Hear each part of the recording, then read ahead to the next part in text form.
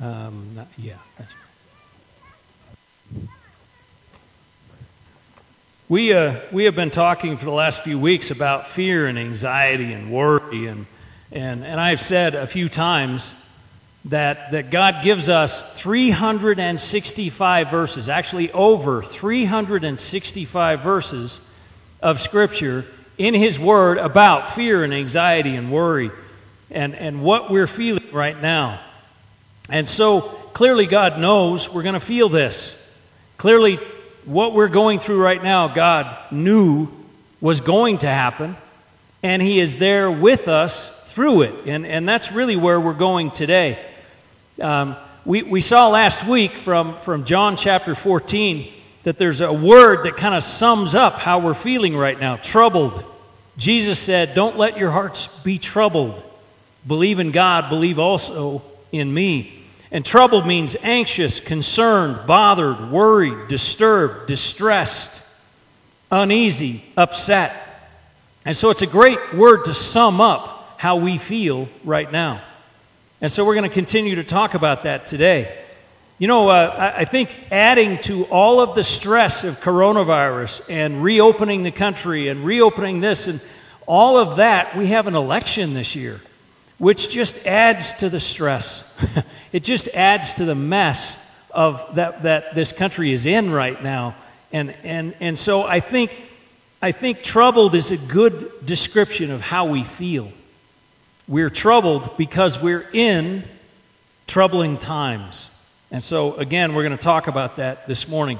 We're going to be in Psalm 46 this morning, if you want to turn there in your Bibles. Psalm 46. Now, you may know Psalm 46, at least one verse of it. Verse 10 of Psalm 46 says, "Be still and know that I am God." Now, interestingly, it's translated different ways. Some places it's "be still." Other places it's "cease striving." In the Christian Standard Bible that I'm reading from, it says "stop fighting and know that I am God." I like that description because in troubling times, what do? We fight. We fight against the trouble. We fight against ourselves, asking God for help. We fight against God's response to our trouble. We fight. And so I like that. I like that it says "stop fighting and know that I am God." So we're going to read the whole psalm, but we're going to focus in really on verse 1 of Psalm 46. So reading Psalm 46, verse 1 says, "God is our refuge and strength, a helper who is always found in times of trouble. Therefore we will not be afraid, though the earth trembles and the mountains topple into the depths of the seas, though its waters roar and foam and the mountains quake with its turmoil. There's a river, its streams delight the city of God, the holy dwelling place of the Most High. God is within her. She will not be toppled. God will help her when the morning dawns. Nations rage, kingdoms topple. The earth melts when He lifts His voice. The Lord of armies is with us. The God of Jacob is our stronghold. Come, see the works of the Lord, who brings devastation on the earth. He makes war cease through the earth. He shatters bows and cuts spears to pieces. He sets wagons ablaze. Stop fighting and know that I am God, exalted among the nations, exalted on earth. The Lord of armies is with us. The God of Jacob is our stronghold." So let's talk first about the context of this verse or this passage. This is written, if you look, it says, "For the choir director, a song of the sons of Korah." So who are the sons of Korah? Well, if you've come to church here at all much, you know that I like the Exodus event. Yeah, really. And during the Exodus, in Numbers 16 actually, you can read the story, we see the story of Korah. Korah is the leader, he's a Levite, and he's the leader of a rebellion against Moses. Korah stands up and says, "We don't want Moses and Aaron to be our boss anymore. And so he gathers 250 men with him, and they rebel against Moses. And so in Numbers 16, you see how God responds to this. God responds by opening up the earth and swallowing up Korah and the 250 men that rebelled with him. Opening up the earth and swallowing them. So when we read the sons of Korah, and actually verse 11 of Numbers 16 says that the sons of Korah were not swallowed up. So Korah's name was not wiped out. His sons continued. And we don't know exactly how many generations there are between Korah and this psalm being written. It could be 2, it could be 3. You know, they call Jesus the son of David, even though there's several generations between there. So we don't know that time frame. What we do know, though, is from the sons of Korah, we know that you can overcome whatever happened in your family before. It doesn't matter who your father was or your grandfather was. It doesn't matter what happened in your ancestry. What matters is your heart. Because the sons of Korah were descendants of the guy who rebelled against Moses, rebelled against God, swallowed up by the earth, and then they become worship leaders. That you can still be who God intends you to be no matter what your ancestry is. And I think we see that with the sons of Korah. So we can also see that if you have a talent, if you have the sons of Korah were singers, clearly it says that. And so there's 11 psalms written by the sons of Korah. They were singers. They led worship. So if you have a talent, use it in the service of God in His church. That's what they did. Even though they had to overcome their ancestry, we see them using their talent, using the gift that they've been given.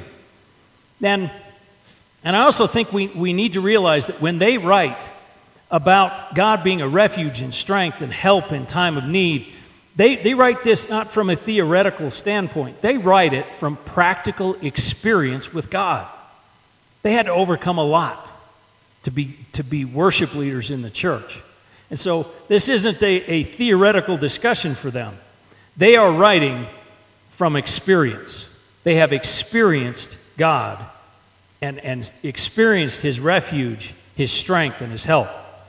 So what does this tell us about God? Well, it says, first off, God's our refuge. Now, refuge, the Hebrew word is used exactly like the English word is. A safe place, a shelter in a storm, a safe haven, a sanctuary. God stands between us and trouble. Whatever trouble is out there, God stands between us and that trouble. Is there a time, is there a distress, a worry that's too big for God? No. Is there a storm so big, so strong, that God can't be your refuge in it? No. God is our refuge. And then it says God is our strength. And that word strength, it's power, it's might. And it's used not just in a physical sense. It's used in a spiritual sense. It's used in an emotional sense. It's used in a political sense. So whatever kind of strength you need, God provides. God is our refuge, our safe place, and He is our strength. Whatever strength we need, whatever might or boldness or power we need. And then it says God is our helper. He cares for you and I. And it's kind of amazing to think about that the God that, as Angie pointed out earlier, created everything we see, everything we know. He cares for you. He desires to be your shelter, your safe place, your safe haven, and your might, your power, your strength. And it tells us here that God is always present, is always present. So you see, maybe we need to start looking at trouble as an invitation to be in a direct contact with God. Maybe instead of looking at trouble as something that just just seems to overwhelm us, maybe we need to understand trouble as an invitation to be in direct contact with God. Because that's what's promised here. He promises His presence in the midst of our trouble. So what does this say about us? You are the target, focus, and purpose of God's protection, strength, and care. He loves you, and He shows you His love by His arms around you in times of trouble. And it says that you're not alone in trouble. I pointed this out before, but I want to reiterate.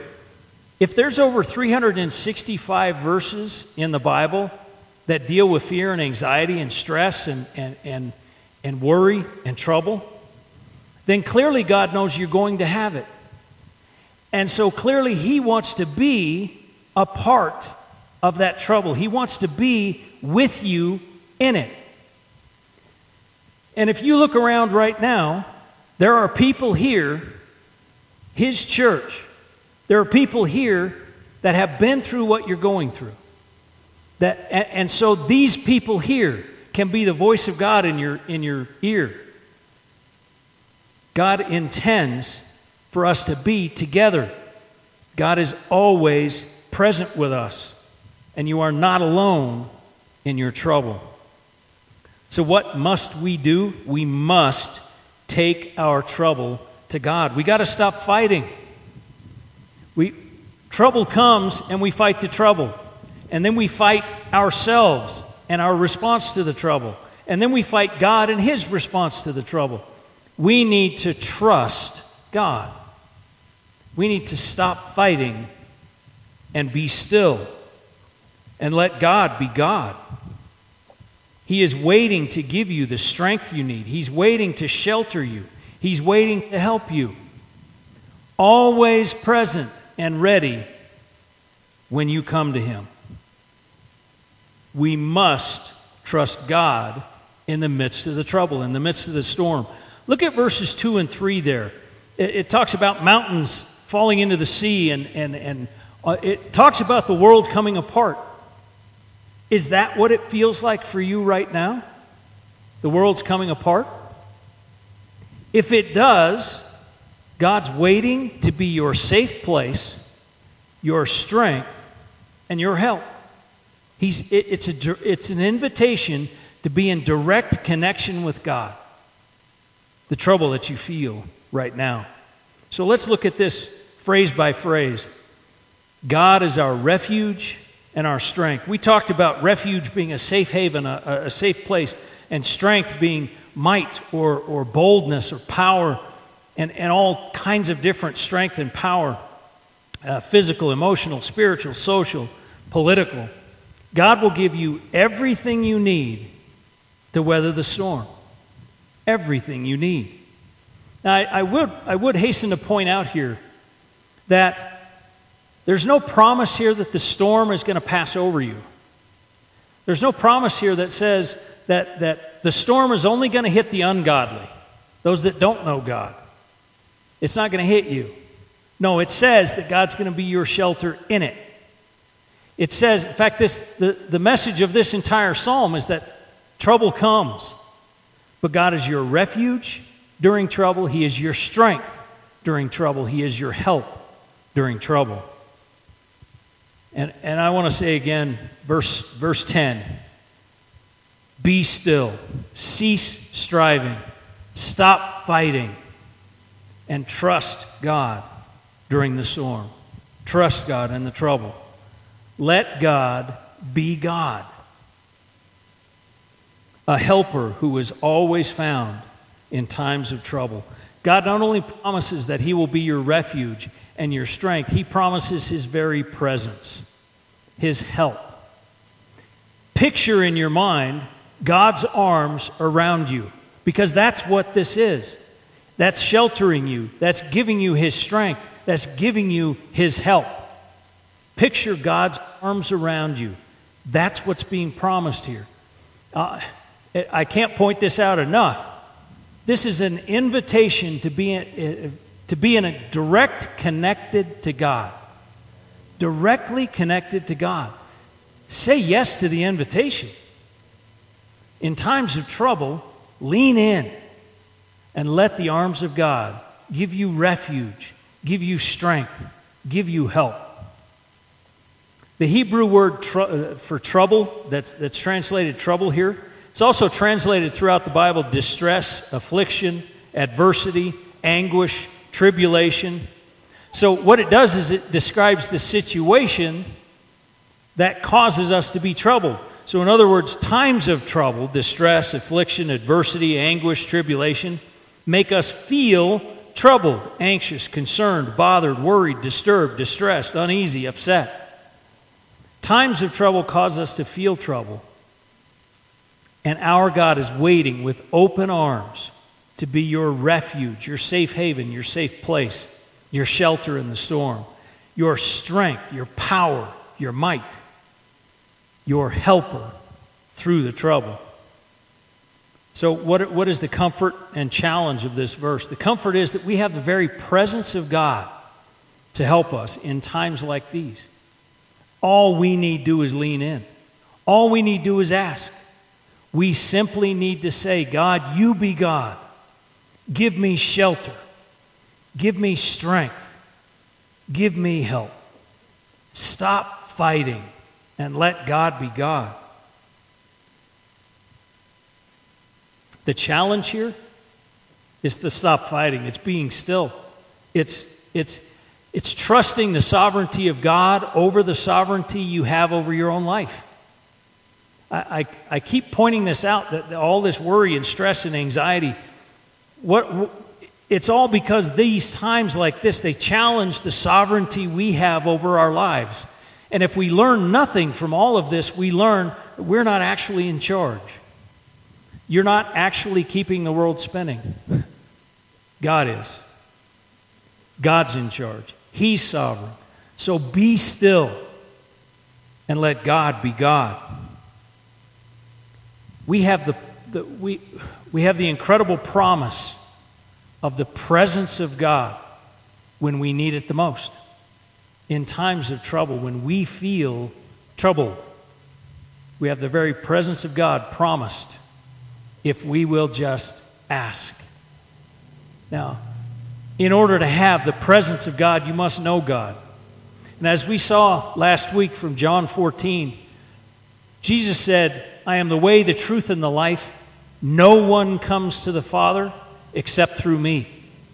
So in order to know God and in order to know the presence of God, you must know Jesus.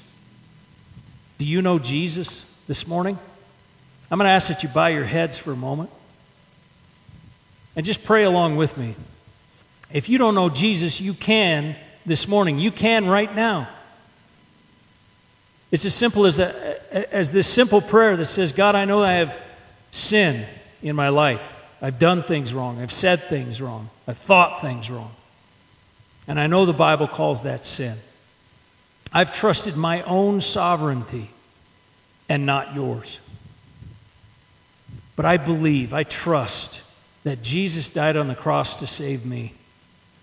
And so I'm going to ask you to come into my life. I'm going to ask you to forgive me because of Jesus' finished work on the cross.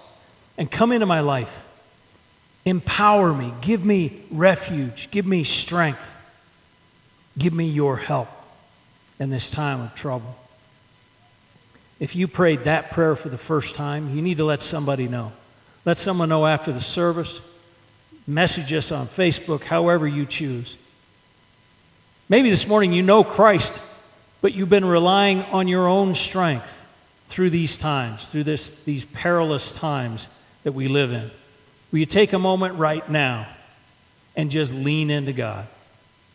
Just lean into His presence. Lean into His refuge, His safe place, His sanctuary. Lean into His strength, His might, His power. Lean into His help, His presence.